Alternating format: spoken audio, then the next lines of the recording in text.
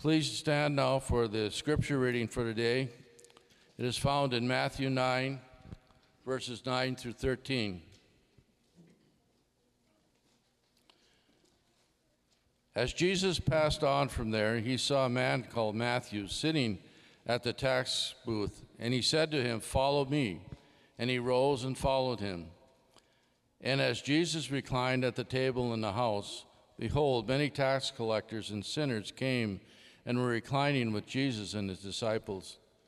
And when the Pharisees saw this, they said to his disciples, "Why does this teacher eat with tax collectors and sinners?" But when he heard it, he said, "Those who are well have no need of a physician, but those who are sick. Go and learn what this means.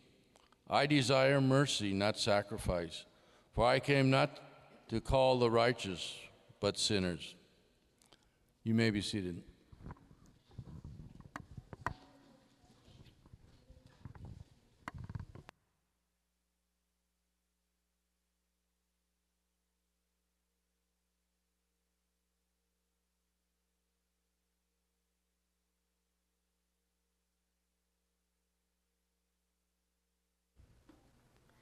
Well, good morning once again. In recent weeks, we've been seeing the Gospel of Matthew and the accounts that are recorded there, the many miracles that were performed by Jesus at the outset of his earthly ministry, many of which focused on healing the sick from their afflictions and restoring health to the blind, the deaf, the mute, the lame, and others. And as we continue into the 9th chapter of Matthew, the author of this gospel, we're going to see him recount his call to follow Jesus. And in this, we're going to see how the miracles of healing that we've been looking at are but a precursor to the greater purpose that Christ had in coming, and that is to bring salvation to sinners. As we see the call of Matthew, we're going to see some very different responses. We'll look at that, how Matthew himself responded, and then, of course, we'll see how the Pharisees responded to this as well. We're going to approach this passage one scene at a time as the drama unfolds. First, we'll look at the calling of Matthew. Secondly, the complaint of the Pharisees. And thirdly, the contrasts that Christ provides as a response. So let's look first at the calling of Matthew in verse 9. So Jesus has moved on from having just healed a paralytic, someone who could not walk. This person was brought to him on a stretcher by your friends. You'll remember that dramatic episode that we looked at last week. And Mark reveals that passing on from that spot meant that he went back beside the sea. And once again, a crowd was gathering around Jesus to hear him teach. But the gospel writers are not focused on the crowds. They're not even focused on what Christ was teaching them. Instead, they want us to witness what the Pharisees counted as scandalous and what we ought to count as marvelous, and that is the calling of a tax collector to be his disciple. We read in verse 9, he saw a man called Matthew sitting at the tax booth, and he said to him, "Follow me." And he rose and followed him. Matthew spends only one verse on how he came to be a follower of Jesus. But this brief account is a wonderful insight into the ministry of Christ. To understand why, we must first understand a little bit about what it meant to be a tax collector in first century Israel. Now, to be a tax collector in our own time and place is maybe not the most popular of professions, but it was far worse in Israel at this time. Tax collectors were universally despised and hated. They collected taxes for the imperial Romans. These are the colonizers, the conquerors of their land. And now, while technically this specific area that Matthew was a tax collector in, this would have been under a Jewish tetrarch, which was a native Jewish official that was appointed by the Romans to govern the area. That did not make Matthew any more likable. That did not make his fellow tax collectors any more popular. They were merely an underling of an underling. They were collecting taxes for the support of their oppressors, and they were counted as traitors. You have to remember that this is a theocracy. And so this has social, political, national, patriotic, if you want to call it that, and of course, religious implications. They were traitors to their faith and to their people. They worked on the Sabbath. They constantly interacted with the Gentiles, and so they were unclean. Tax collectors were banned from the synagogue. These positions were typically given to the highest bidder. You would bid for these positions because the tax collector had the ability to overcharge people on their duties and taxes and everything else, and they would keep the difference. They were extortioners. Tax collectors were thieves. We see this well-earned reputation at play in Scripture. When tax collectors came to John the Baptist, we read in Luke 3:12, tax collectors also came to him to be baptized and said to him, "Teacher, what shall we do?" And he said to them, "Collect no more than you are authorized to do." You'll recall that Zacchaeus was a tax collector, and he all but admitted his extortion when he encountered Christ. Zacchaeus stood and said to the Lord, "Behold, Lord, the half of my goods I give to the poor.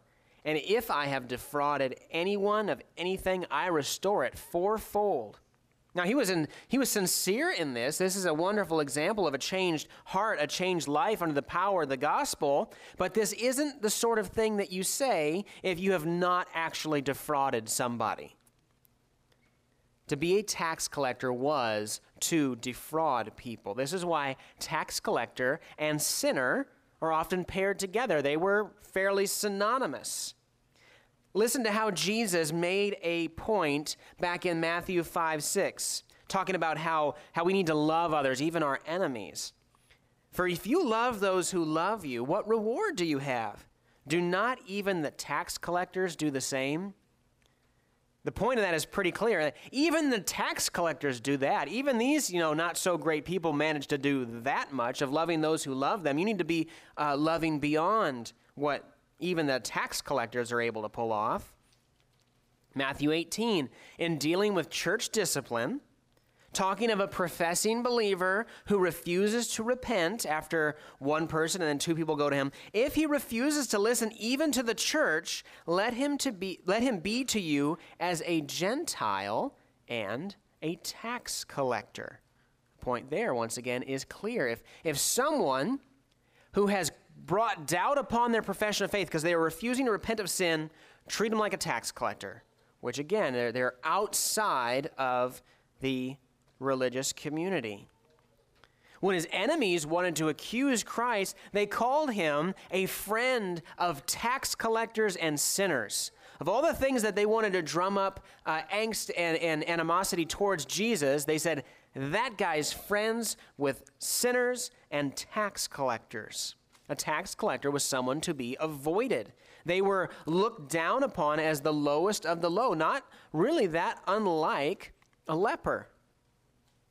They were just not physically afflicted, but they were someone to be avoided in society as much as possible. And yet we see here Jesus call out to a man named Matthew, also known as Levi, by the way, in the other Gospels. Very common to have multiple names, particularly a Jewish and a Greek. Calls out to a man named Matthew sitting in his tax booth and says to him, "Follow me." And he does.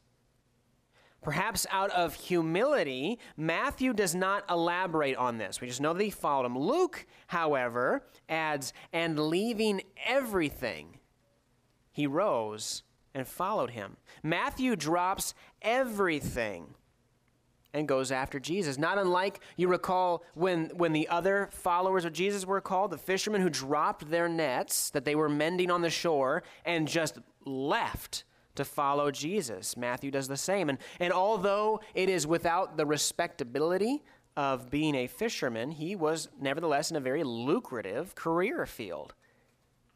And he dropped it, and he left his tax booth, and he never came back. He followed Jesus. And we can speculate on the exposure that Matthew had to Jesus and his teaching. And many commentators do, many sermons do. The simple fact is we do not know. We don't know. Scripture doesn't tell us if Matthew saw Jesus prior to this, if he had witnessed a miracle, if he had heard him teach, or maybe he just got secondhand reports from those who came to his tax booth and he heard of these things. We don't know. All we know is that Jesus said, "Follow me," and he did. Immediately. This was not a request. This was not a suggestion for him to consider. This was a command for him to obey. And obey it, Matthew did. Whatever else he already knew and understood about Jesus, he clearly recognized the authority of the Messiah, and he was drawn to him in a powerful way. And no doubt Matthew would have been surprised by this turn of events. Think of it from the perspective of Matthew. Someone who is considered unclean and unwanted, being approached by a popular teacher and a miracle worker to become his follower. Jesus took one of the least respectable men and made him one of his disciples. And not just one of those many hundreds and thousands that would follow after Jesus hoping for a miracle. He made him one of the 12 apostles, his closest followers. Christ came for the least and for the lowest. Matthew was not under the false impression that Jesus was able to look past his flaws and see the real Matthew on the inside. Jesus did not see him, or rather did not see in him a goodness and a potential that everybody else missed. Everybody in Matthew's life never really understood him, but Jesus could see how great Matthew really was. There was not a soft, lovable center inside a hardened exterior. Matthew would have understood enough about himself to recognize that any blessings from God were completely unmerited favor. May we never become so conceited and so self-deceived as to fail to recognize that this is the same for each one of us. Jesus did not see in us some great thing that nobody else could see and decided, yep, I want that one. I want him. I want her. Our hearts are desperately wicked. All our righteousness was as filthy rags in the sight of God. In fact, if others knew us as well as Christ knows us, it would have been a shock and a scandal for Jesus to come and dine with us as well. So we do not boast in our salvation as if we deserved any such thing, nor do we look down upon others as if they are unworthy of receiving the same grace that we did. We read in 1 Corinthians chapter 1, "For consider your calling, brothers. Not many of you were wise according to worldly standards. Not many were powerful. Not many were of noble birth. But God chose what is foolish in the world to shame the wise. God chose what is weak in the world to shame the strong. God chose what is low and despised in the world, even things that are not, to bring to nothing things that are, so that no human being might boast in the presence of God. And because of him, you are in Christ Jesus, who became to us wisdom from God, righteousness and sanctification and redemption, so that, as it is written, let the one who boasts, boast in the Lord." This is what God did with us. This is what God did with Matthew here in our passage. Matthew had no cause to boast in himself or to congratulate Jesus on recognizing the potential in him, and neither do we. Our only boast is in the Lord, and we ought to give praise to God that he saw fit to save a wretch like you and like me. And while we ought to recognize the beauty of what has taken place here in Matthew 9, it will not surprise you to hear that the Pharisees felt differently about what has happened. Let's look, secondly, at the complaint that we see in verses 10 and 11. And as Jesus reclined at table in the house, behold, many tax collectors and sinners came and were reclining with Jesus and his disciples. And when the Pharisees saw this, they said to his disciples, "Why does your teacher eat with tax collectors and sinners?" We see in verse 10 that Jesus reclined at table in the house. Well, reclined at table, this is how they ate. He just means he shared a meal. They didn't have chairs and a table high off the floor like we do. They would lay on their side with their feet outstretched behind them and leaning on their left elbow or on a cushion. And so Da Vinci's The Last Supper is not at all an accurate depiction of how they would have shared a meal. I don't know why they're all on one side of the table anyways. It's kind of odd. That's not how it would have looked. They were actually laying down. They were reclining at table. That's how they would share a meal in this context. But you might be thinking, what house? What has happened between Matthew's calling and now? Now we're at a meal. We're at a house. Well, we learn from Luke that Levi, again, that's Matthew's other name, made him, that is Jesus, Levi made him a great feast in his house. And there was a large company of tax collectors and others reclining at table with them. So what has happened is that Matthew, in his joy at becoming a follower of Christ, has not only put together a great feast for Jesus, but he has invited all of his seedy co-workers to come and meet Jesus. And what a beautiful picture this is. Matthew has no false impressions about his own worthiness to receive Christ. And therefore, he saw no reason not to invite all of his fellow miscreants to come and meet Jesus as well. You see how important it is to have a proper understanding of who you are, who you were prior to Christ saving you, and how that impacts how you reach out to others. Hang on to that attitude, Christian. We must remain, as one preacher characterized it, one beggar telling another beggar where to find bread. Introduce your fellow sinners to Jesus.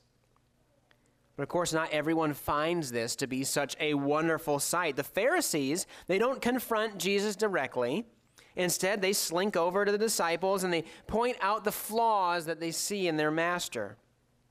Verse 11, when the Pharisees saw this, they said to his disciples, "Why does your teacher eat with tax collectors and sinners?" To eat a meal with someone, even in our day, is a very intimate thing. There's a reason that on dates, couples go and they eat food together. There's a reason when you bring friends over to enjoy one another's company, you eat. It's a very intimate thing that's happening. And the Pharisees see this and they wonder, why is their teacher in such an intimate relational setting with tax collectors and sinners? They're shocked by this. They're outraged by this. This is a scandal. This is to be looked down upon. Why is Jesus eating with such unrighteous people? Why is he eating with worthless individuals? Don't you see how this looks? They ask his followers. There must be something wrong with Jesus too if this is the company that he keeps. They're always seeking to find fault with Jesus. And they latch on to this accusation that he is unrighteous because he spends his time with the unrighteous. They paint this as an endorsement of sin. This is coming from the Pharisees, who went to great lengths not to associate with Gentiles, with the unclean, with anyone else that they regarded as failing to meet their very high standards. In fact, that's what the word Pharisee means. It means separated. They separated themselves. They kept themselves apart from the unrighteous. They counted themselves as being above others. They're far more righteous than all the sinful masses around them, and they made little effort to hide their disdain. Keep in mind, the Pharisees, they didn't just keep the 10 Commandments. They had something like 613 laws that they kept meticulously. Those that did not were less than them. They were less righteous than them. They were to be not only looked down upon, they were to be completely shunned, completely avoided. For them to come into contact, to interact with them, would make them unclean.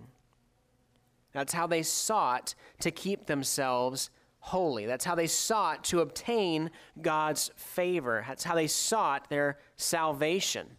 They sought it in themselves. They saw it in their works. They sought it in their ability to perform all these religious duties and rituals and services to God. So they counted themselves above others. They looked with disdain on others. And this is why Jesus so often rebuked the Pharisees, and he did so sharply. Remember, we've seen that in previous passages in Matthew. When Jesus encounters a sinner in the gospel, you'll see there's often a lot of compassion. There might be a very probing question, such as with the woman at the well, but he doesn't go after them with the fierceness that he does with the Pharisees, because while they were meticulous in their law keeping, they were unconcerned with matters of the heart. They were hypocrites. And Jesus reserved his most scorching attacks, if you want to call them that, against hypocrisy, particularly religious hypocrisy. He would point it out. He would condemn it. And he condemned them with 7 woes in Matthew 23. One of those woes was this: "Woe to you, scribes and Pharisees, hypocrites! For you are like whitewashed tombs, which outwardly appear beautiful, but within are full of dead people's bones and all uncleanness." What a picture. You've got these tombs. This is how they would bury their dead. So they would put the body inside. They would seal it with a big rock, and sometimes people would take care of them. Not unlike we put flowers on graves. We want the groundskeeper to take good care of the cemetery out of respect for the dead. They would whitewash the outside of the tombs, and it would appear quite beautiful. But inside was a different story. Inside was simply full of dead people's bones and all the uncleanness that goes with the process of placing a dead body in a sealed tomb. The Pharisees looked great on the outside. They made sure that they looked great on the outside, and other people would see them as these religious monuments and pillars, and they wanted people to see them as such. But inside, they were dead in sin. And this is us when we count ourselves as being deserving of all the grace that we have seen. When we want others to see us as very good, as very religious, as very honorable, yet inside, if we are unconcerned with how we are actually living, how our heart is towards God and towards others, or when we look upon others as being unworthy of receiving God's grace. If we look at ourselves and we think, well, yes, it makes perfect sense that Jesus would come to save someone as nice as me, but we'd rather not be associated with certain other people who want to become Christians or are interested in Christianity or are interested in relationship with us, well, we are but whitewashed tombs, forgetting that we were dead in our trespasses and sins before we were made alive in Christ Jesus. Do we dare to see others as being too far gone for Jesus to save? Looking at a group of people and saying, it can't happen. There's no point in trying to bring them the gospel. Are we content to look with disdain on others as being political or cultural or societal enemies rather than earnestly pray for and seek their salvation? Are we unwilling to enter into relationships with unbelievers on the pretense of keeping ourselves unstained by the world? Now, by that, I do not mean that we ought not take steps to keep ourselves from sin. But we have to recognize that some, use the line that Christ ate with tax collectors and sinners as a means to open the door for Christians to participate in all sorts of immoral things, enter into immoral places, to do things with people in places they ought not go. And they'll say, well, Christ ate with tax collectors and sinners, so I can go and do this. I can go and be here. And of course, that is not the lesson to take from this passage. Jesus did not eat with tax collectors and sinners as an endorsement or a participation in their sin, as some twist this passage to claim today. He is eating with them. He's not off extorting people with them. There's a pretty big difference, participating in what was sinful and then associating with those who do sinful things. So we dare not take a call to compassion as a license to sin. However, we must take Jesus' example for what it is, a call to bring the gospel to those who need it most. We ought to know and be known by people who are outside of the Christian faith. We ought to cultivate and develop relationships with non-Christian coworkers and neighbors and family members and all the rest that might be introduced to our circle of influence by God. It is ultimately not a great thing to only have Christian friends and to only know Christian people and only go to Christian places.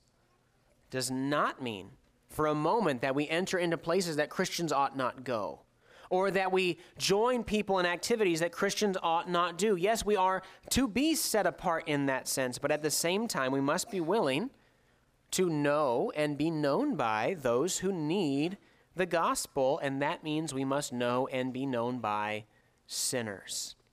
Sinners like us who have yet to be saved by Jesus. We need to bring the gospel to those who need it most. So we've seen the complaint of the Pharisees, pointing out and being upset that Jesus is doing just that. Let's look now at how Jesus rebukes the Pharisees for their suggestion that Jesus ought not associate with the likes of tax collectors and sinners. We're going to look thirdly at these contrasts. The Pharisees have become aware of this great feast. They've become aware of the guest list, and they have grumbled about it to the disciples. This grumbling makes its way back to Jesus, and his response contains three contrasts which make his mission abundantly clear. Let's look at verses 12 to 13.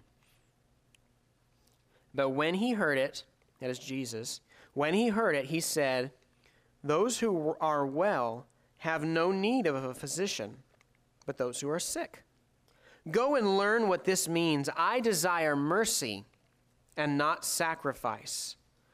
For I came not to call the righteous, but sinners." Three contrasts to make his point: the well and the sick, mercy and sacrifice, righteous and sinners. First, he says, those who are well have no need of a physician, but those who are sick. Nobody sends for an ambulance when they are feeling fine, when everything's going really good. No, it's those who are sick and those who know they are sick that are in need of medical help, that seek out a doctor. The point is clear. Jesus, the great physician, came for the express purpose of healing the sick. And as we have seen in recent weeks and passages, this has included the literally, physically ill whom he has healed. But in a larger sense, and in this context, he is speaking of spiritual sickness. Those who have a spiritually fatal condition, if left uncorrected, they will die in their sins.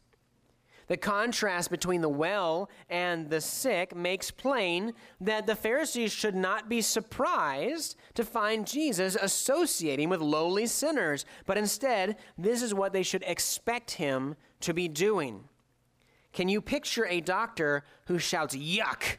What are you doing here?" every time a sick person comes into his office? It's not a very good doctor. We would expect a doctor to associate with the sick. So too should the Savior associate with the sinner. Jesus' response continues, "Go and learn what this means. I desire mercy and not sacrifice."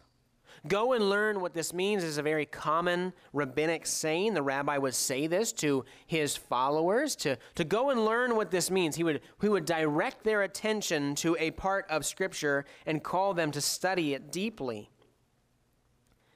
This quotation comes from Hosea 6:6, which of course the Pharisees, being very meticulous, very studious, would have immediately recognized. They would have been immediately familiar with this passage. In Hosea's day, the religious observances were being followed, but the heart of the people was far from God. These were but empty rituals. And as the prophet wrote in Hosea 4:1, there was no faithfulness or steadfast love, no knowledge of God in the land. So Jesus is quoting a rebuke of empty religious observances. I desire mercy and not sacrifice, God says there. Now, this is a Hebrew way of speaking. It does not mean that God did not want sacrifices to be made. After all, God is the one who prescribed the sacrifices. It means that God desires mercy above sacrifice. He has no desire to have sacrifice without mercy. He is so much more concerned with mercy, it is as if he is completely unconcerned with sacrifice when the two are compared. Jesus said something similar. Remember, if you do not hate mother and father, you have no business following him. He doesn't want you to hate your parents. You're to honor your mother and father. But so much more so is your love and concern for Jesus to be that by comparison is this, if you have no interest, no desire, no love for anything else. God has no interest in empty rituals towards him while our hearts are far from our fellow man. 1 John 4, verse 20. If anyone says, "I love God," and hates his brother, he is a liar. For he who does not love his brother whom he has seen cannot love God whom he has not seen. This contrast rebukes the Pharisees for their empty religion and their disdain of their fellow sinners. It warns us as well to not have that heart attitude of merely outward religious services, but inside not having a love for others. And then in order to remove all the possibility of misunderstanding his point, Jesus provides a final contrast.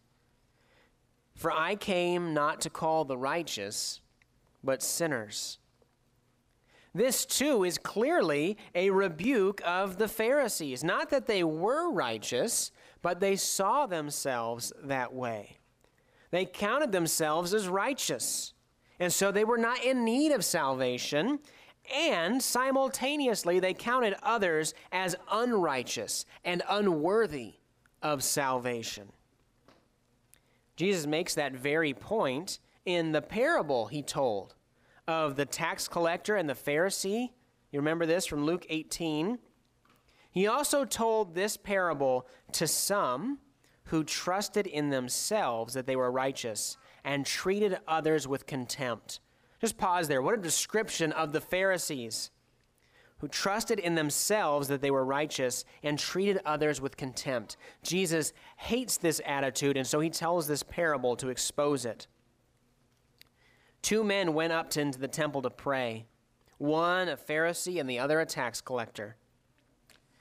The Pharisee, standing by himself, prayed thus, "God, I thank you that I am not like other men, extortioners, unjust, adulterers, or even like this tax collector. I fast twice a week I give tithes of all that I get." But the tax collector, standing far off, would not even lift up his eyes to heaven, but beat his breast, saying, "God, be merciful to me, a sinner." I tell you, this man went down to his house justified rather than the other. For everyone who exalts himself will be humbled, but the one who humbles himself will be exalted. Jesus isn't exactly pulling any punches here, is he? We see this Pharisee's prayer is just a list of reasons that God should be grateful for the Pharisee. And what a great job he is doing. Meanwhile, the tax collector who's convicted of his sin will not even lift his eyes to heaven, but simply pleads for mercy from God. This is the perfect picture of what we see happening in our passage. One saw himself as righteous, the other saw himself as need and mercy. It is the latter who is justified, while the former is left in his sins. And again, Christ is not saying that there are actually any who are righteous in this world and who are not in need of repentance. Scripture is clear that all have fallen short of the glory of God. We are all dead in our trespasses and sin. There are none righteous, no, not one. The Pharisees counted themselves as obtaining righteousness on their own, through their own meticulous law-keeping and effort. Those who were not as scrupulous as they were unworthy of the kingdom of God in their minds. They trusted in themselves, and they treated others with contempt. But Jesus did not come for the righteous, but for the unrighteous. He came specifically for the tax collector. He came specifically for the sinner. He came specifically for you and for me. Jesus came not to call the righteous, but sinners to repentance. There are lessons here for every one of us.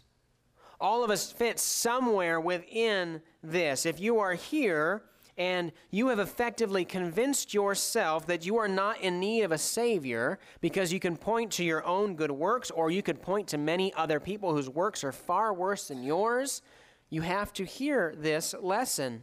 You are a sinner separated from God. There are none righteous in his sight. You will die in your sins. You will spend eternity in hell if you do not repent and put your faith in Jesus Christ alone for forgiveness.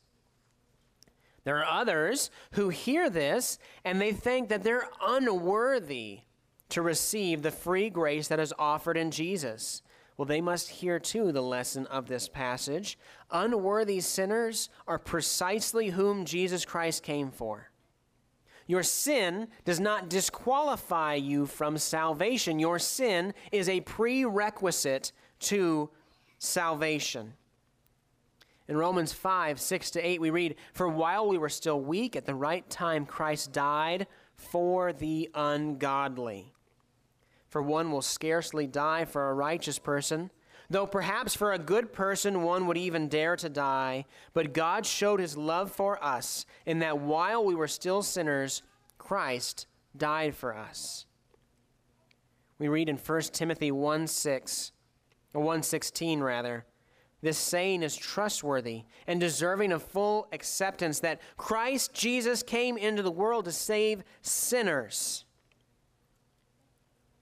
Sinners are who Jesus came for. So your sin cannot prevent the gospel from applying to you if you will turn to Jesus to find grace and forgiveness for your sins.